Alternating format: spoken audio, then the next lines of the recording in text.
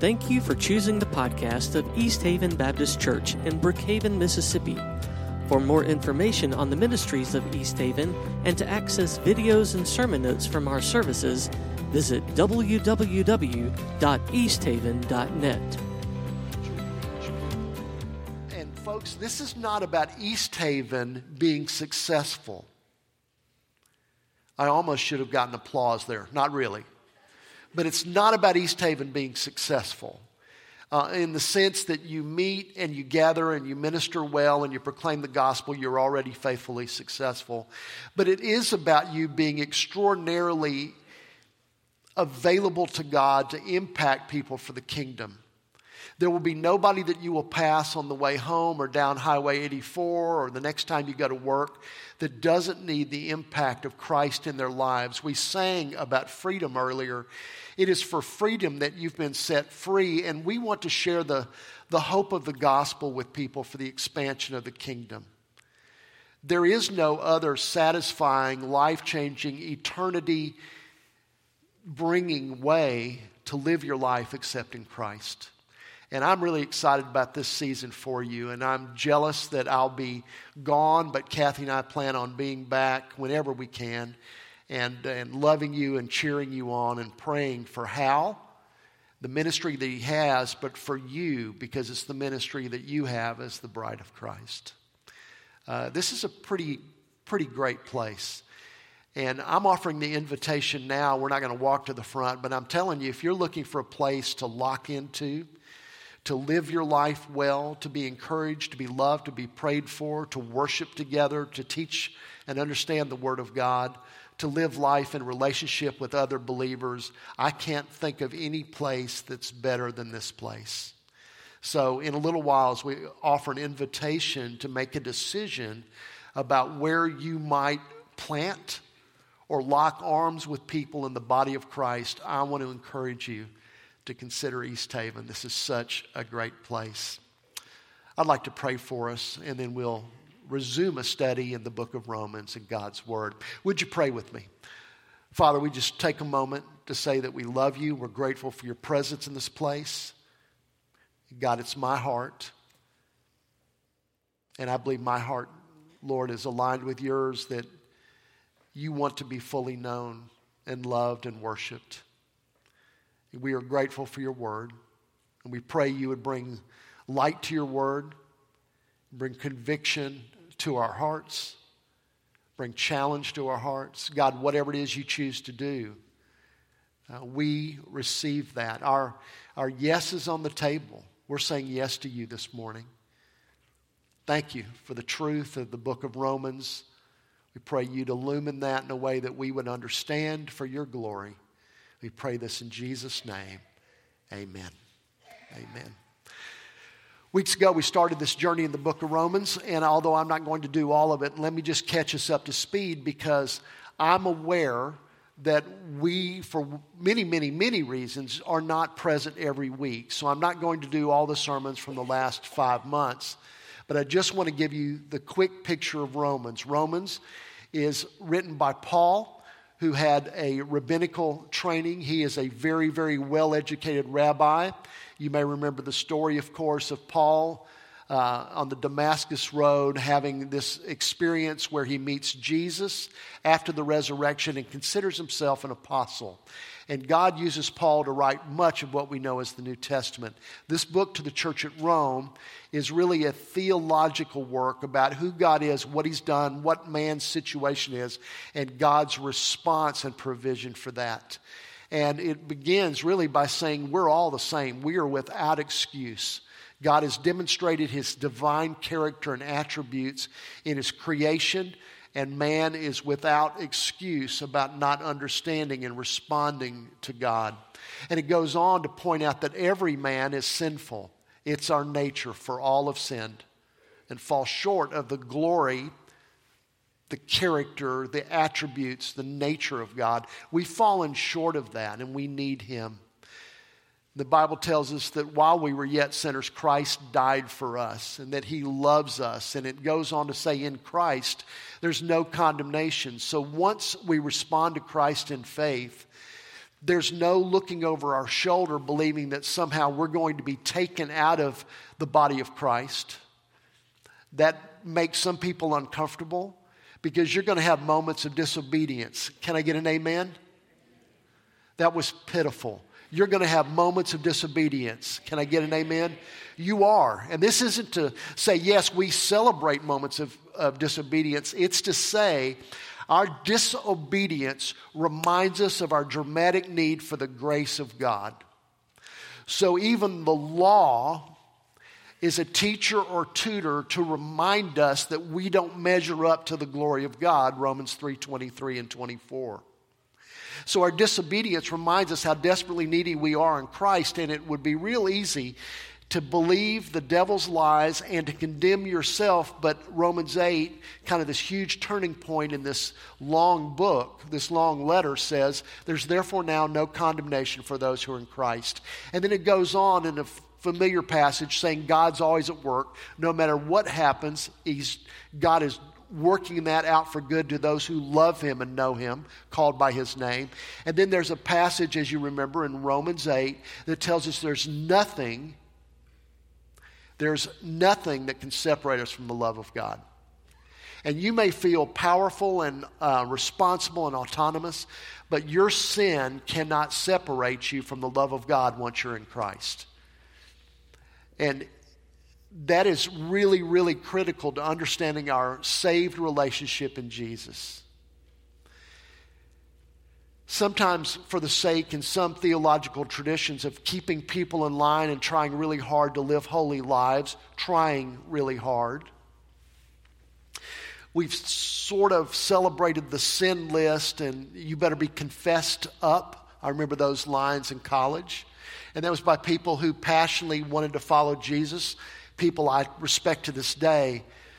But as much as you can sin list and confess those sins, and that's important, that's not about separating you or holding on to Jesus. He holds on to you. There is nothing that can separate you from the love of Christ if you're in Christ. And I use the line, and it's divided churches and denominations and movements for a lot of years. But if saved, always saved. Once you're in Christ, you're a son or a daughter. You are adopted. You are lavished with grace. He loves you, and that is really, really critical. Now, a couple of weeks ago we talked about, if I can look at two words to describe these principles, sovereignty. God is absolutely sovereign. He is absolutely in charge. And responsibility. And he's clear that whosoever will call upon the name of the Lord will be saved. Whosoever will call, that's an act, a volitional act, a willful act on the part of people. They will be saved.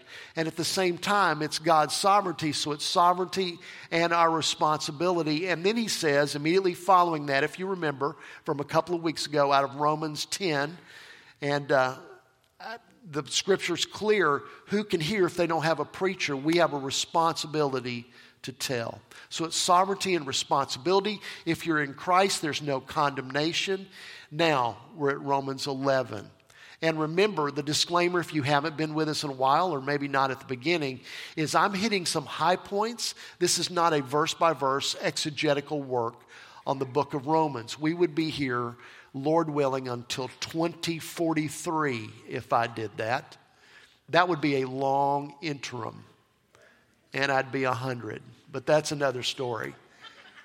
This is not verse by verse. It's hitting the high points in the book of Romans. Romans chapter 11. If you received a worship guide, picked one up on the way in, I'm going to fill in the blanks for you this morning because we're covering some territory. Let me describe the beginning of Romans 11. Remember, Paul is a rabbi, and Paul is making an argument as an apostle to the Gentiles, which is so counterintuitive because he's a Jewish rabbi by training. He's a Jewish leader, but he's an advocate for the Gentiles. And he makes this case, and we're not going to go verse by verse here, but he makes this case that God in his sovereignty has always left a remnant of Israel, and there are those who receive the Messiah, but for some, the fact that God is the God also of the Gentiles and has been the God of Jews who didn't see the Messiah coming and being in Jesus, that caused some jealousy or some enviousness, which is an interesting concept, but he's saying he's the God of Jews and Gentiles. And for those who are in Christ, it's like as Gentiles, they've been grafted into this tree, into this branch. And he uses metaphor and analogies throughout here. It's a really interesting rabbinical posture. And then this morning, for our purposes, we're going to begin in the 28th verse. Now, again, high spots here. Verse 28. And I'm going to read, looking at my Bible from the NIV. And if it's not exact with the screen, we'll be okay. Here we go. Verse 28 through 31. Paul writes and he says, as far as the gospel is concerned, they are enemies on your account, but as far as election is concerned, they are loved on account of the patriarchs. He's talking about Jews. For God's gifts and his call are irrevocable. God's gift and his call are irrevocable. So God has this call on his covenant people. He has said, I'll be your God, you be my people, the covenant people of Israel. Their call is not irrevocable, but there is a need for a response to the Messiah. And then he says, just as you who were at one time disobedient to God have now received mercy as a result of their disobedience, the Jews, so they too have now become disobedient in order that they too now may receive mercy as a result of God's mercy to you. He is playing Gentiles against Jews in his argument. That's what he's doing. And it's a little complex and there's some nuances to this argument. But he's saying to the Gentiles, okay, the Jews had this covenant relationship, and because they were God's chosen people, in essence, he doesn't use that term here, but because they're God's chosen people, they had this opportunity to faith and repentance, and we know that they tried really, really hard through a religious system. And he says, but you Gentiles understand your sin, and you've had the opportunity to respond, and there is a certain challenge on both sides of this equation, whether covenant or whether Gentiles. There is a freedom in Christ for whoever will respond. He has just said to us, whoever will call upon the name of the Lord will be saved. So he's challenging those who religiously and rather piously and self-righteously said, well, it's just us and our people. And Paul's saying, no, it's not. And he's saying to the Gentiles, well, they say that, but that's not true. I'm sorry, to the Jews. Well, they say that. He's saying to the Gentiles about the Jews. They're saying that, but that's not necessarily true. The gospel is available to everybody. And then he says, for God has bound all men over to disobedience so that he may have mercy on them all. When we talk about sovereignty, God's absolutely in charge. And responsibility, God in his sovereignty has relegated people to themselves, and ourselves are sinful so that he can show mercy. It's God's pleasure to show mercy and grace to people who are willfully disobedient. Let me see if I can say that again. It's God's pleasure, brings glory to him to show mercy and grace to people who are disobedient. He allows us our willful disobedience so that he can show mercy to us. A phrase that I like is trophies of grace, and I think about Ephesians 1. He demonstrates his love for us. He lavishes grace on us so that we can be a trophy of grace. And I love this line in Ephesians 1, to the praise of his glory. He loves us and demonstrates mercy to the praise of his glory. Even in our repentance and our coming to Christ, especially in our repentance and coming to Christ, I should say, it brings praise to his glory. So God in his sovereignty gives a volitional opportunity for all of us to be disobedient. We all are. Everybody has sinned. because it just makes God that much more amazing that he would set aside the punishment for sin and bring eternal life. We become trophies of grace, unmerited love by God, because we are volitional people living with an absolutely sovereign God. In response to that, the next passage in my Bible has a line, doxology. It's not in the text. Doxology being a response, a praise, a song of worship. And these verses beginning in 33, oh, the depth of the riches of the wisdom and knowledge of God. How unsearchable his judgments and his paths beyond tracing out. Who has known the mind of the Lord? Or who has been his counselor? Who has ever given to God that God should repay him? For from him and through him and to him are all things. To him be the glory forever. Amen. In your worship guide this morning, you see all men are disobedient but may receive mercy. Verse 32. And then this doxology means to praise the Lord. The wisdom and knowledge of God. It's beyond our understanding. It's beyond our thinking. His judgments are unsearchable. It's the mind of the Lord that's beyond ours. And it's all for the glory of God. God is beyond us. He is, my word, for the last 6 months, he is transcendent. And yet he's come near. His thoughts are beyond us. We've never counseled him. We've never brought wisdom to God that he needed. From our perspective, his ways are higher than our ways. And it's praise be to God that he has chosen in his sovereignty to extend mercy. Okay, let's back up about 6 months. Would you play along with me for a second? Let's see what you remember. What is justice? That's a good answer. Is there another one? What is justice? Getting what we deserve. That's exactly right. And if you were here perhaps on a Sunday morning, talked about perhaps getting pulled over by a cop, what do I deserve if I'm speeding? A ticket. That would be justice. But if the officer decides to set that ticket aside, that would be what? Mercy. Not getting what I deserve. And if he pulled out a $20 bill and bought me lunch, it'd be a miracle. But that would be grace. Bribery. I love it. It would be grace. Yeah, it'd be bribery if I pulled out a $20 bill. It would be grace. I'd receive something I didn't deserve. This passage, this doxology is saying, okay, we are all sinful. We are without excuse. Every man has sinned. God, though he's absolutely sovereign, recognizes our sin. We're without excuse.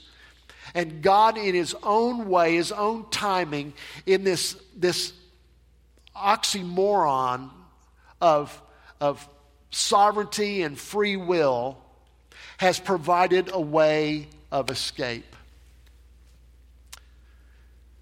Do you know what a conflict is?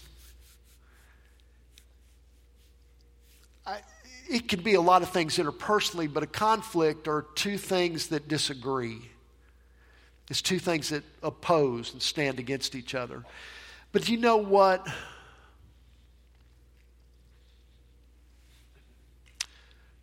But do you know what it means when two things look like they oppose, but they're actually true at the same time? It could be considered an oxymoron. At the same time, there's the absolute sovereignty of God, and there's the absolute free will and responsibility of man in that at the same time. And it is my conviction that less thoughtful biblical exegesis takes you to an either or. But I want to suggest to you they are both and God's ways are higher than our ways. We have a tremendous responsibility to respond to the sovereignty and the grace of God.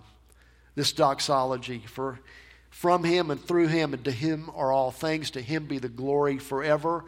And then this is where we land today, because there are not chapter numbers in the text. We've added those over the centuries. But here's the response to that doxology, and most of you in the room know this. Therefore, I urge you, brothers, in view of God's mercy, to offer your bodies as living sacrifices, holy and pleasing to God. This is your spiritual act of worship.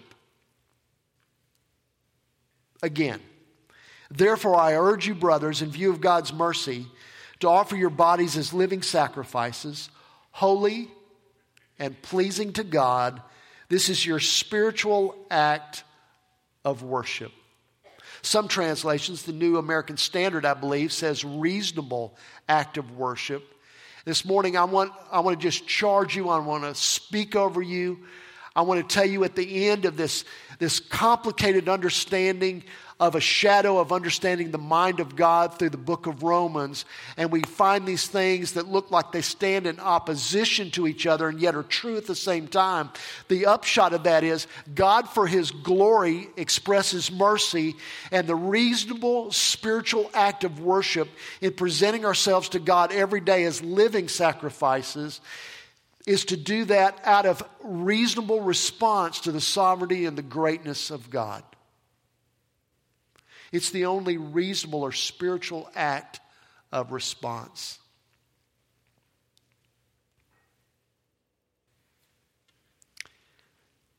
Sometimes in our culture, in our world that we live in, as I've said before, we celebrate knowing more stuff. It's not about knowing more stuff. It's about knowing him and allowing the very presence of God to work through you, which includes communion with God, it includes prayer with God, it includes time in God's Word, it includes time with God's people. It includes all of those components that God in his wisdom has put together for us, that we might be continually transformed into people that bear the image of God more fully.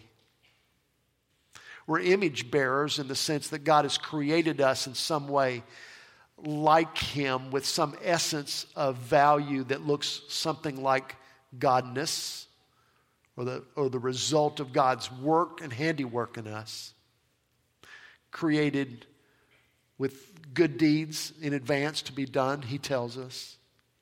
But the reasonable response to all of this is to daily offer ourselves as living sacrifices. One preacher years ago said, the problem with living sacrifices is they constantly crawl off the altar. And that's a pretty real picture of my heart and head and yours. It's the reasonable spiritual response, but it's a struggle because I want to do what I want to do when I want to do it. I want to achieve what I want to achieve. I want to have what I want to have. I want to experience what I want to experience when I want to have, achieve, and experience. But the reasonable response to the mercy and the grace of God is to offer ourselves daily to him. The upshot of this is found in verse 2. Paul writes, he says, don't conform any longer to the pattern of this world, but be transformed by the renewing of your mind. Then you'll be able to test and approve what God's will is, his good, pleasing, and perfect will.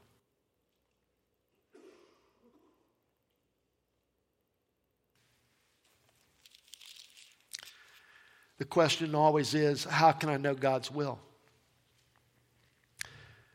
God, how can I know you? How can I know what to do next? God, how can I be assured of your presence?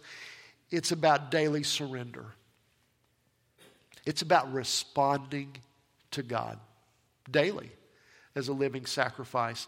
It's about walking out our faith, not arriving on Sundays for a dose, for a shot of Jesus infusion or a little Bible knowledge.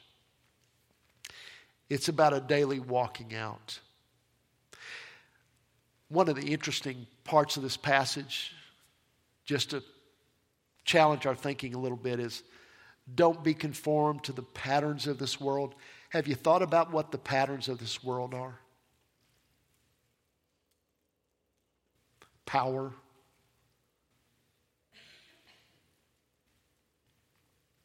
selfishness, pleasure. Those things look like the world. But we're called to sacrifice, to take up our cross daily. It's not about being good citizens.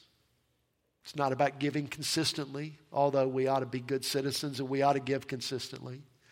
It's not simply about a knowledge base, knowing more and more of Scripture and great preachers, teachers, books, and podcasts. It's really about living in the presence of Jesus every day. In view of God's mercy, therefore, I urge you, brothers, to offer your bodies as living sacrifices, holy and pleasing to God. This is your spiritual or reasonable act of worship. Do not conform any longer to this pattern of the world, but be transformed by the renewing of your mind. Then you'll be able to test and approve what God's will is, His perfect and acceptable will. My prayer for me, my prayer for you, is that your walk with Jesus is a daily walk that's grounded in the Word, that it's based in communion, the prayer and awareness of God's presence in your life, and that you would be available to Him to work out, work through you, work in you to help mold and conform you more and more to the image of Christ. I grew up, as many of you did, I am sure, with a view of the Christian life as predominantly a list of what you don't do. But the things that you do as a result of the Spirit working from the inside out of you are much more important. To love Him, to love others, for God to have all of your heart. And then it's an amazing thing. There's no end to love. When God's got all of your heart, you've loved Him with all of your heart, your mind, your soul, and your strength. There's so much love left over in that's created by the very Spirit of God that it's just easy to love people. And there is no better testimony in the world than loving people and then going all the way to speaking the truth about the Jesus who loves you, to whom you give love and reasonable and spiritual worship. Today, if I came out of this passage and I said to a group of people gathered to hear God's word, and that is in fact what I'm doing, but if I came to this and I said, now what's God's word for us? His word for us is today, living sacrifice. Every day, it's reasonable. It's reasonable. So today, what's God saying to you is reasonable and spiritual worship in light of who He is and in light of His mercy. For some of you, there are things you're holding on to that you need to let go of. For some of us, there are some things we've not taken hold of in the kingdom that we should take hold of. For some of us, our satisfaction and our pleasure and our confidence is found in things other than God. But as a living sacrifice, we present ourselves every day and say, God, I'm on the altar. I say it this way, my yes is on the table. Whatever you want, God. Today, as I said earlier, the invitation is whatever God's leading you to do in this moment. If you don't know the answer to the question, are you a Christian? A Christian is a Christ follower. It's a Jesus believer who has said, God, I surrender my life to you. I'm that sacrifice for you. I'm responding to your mercy and your grace because if you're not a Christian, you're dead in your sin. And I've said this line often. It's so compelling.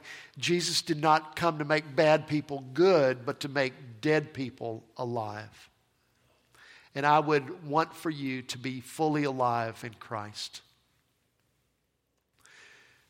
For some, it's committed to the body of Christ, to be a part of a church that's growing and loving and worshiping and equipping and serving and on mission and live life with a purpose.